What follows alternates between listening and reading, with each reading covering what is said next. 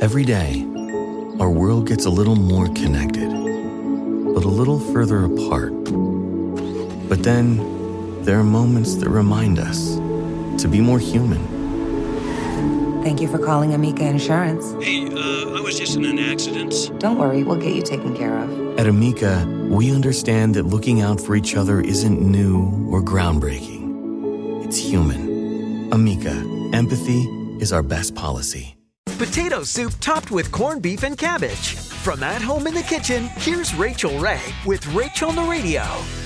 This is the start of our potato soup, everybody. Salt and white pepper, melted butter, 1 large onion, a couple of cloves of garlic. So once we get this nice and soft, we're going to sprinkle in flour, and then we're going to add chicken stock. And then right in our soup pot, we're going to add and cook our potatoes. So we fill up our soup crocks, add cabbage and crispy corned beef.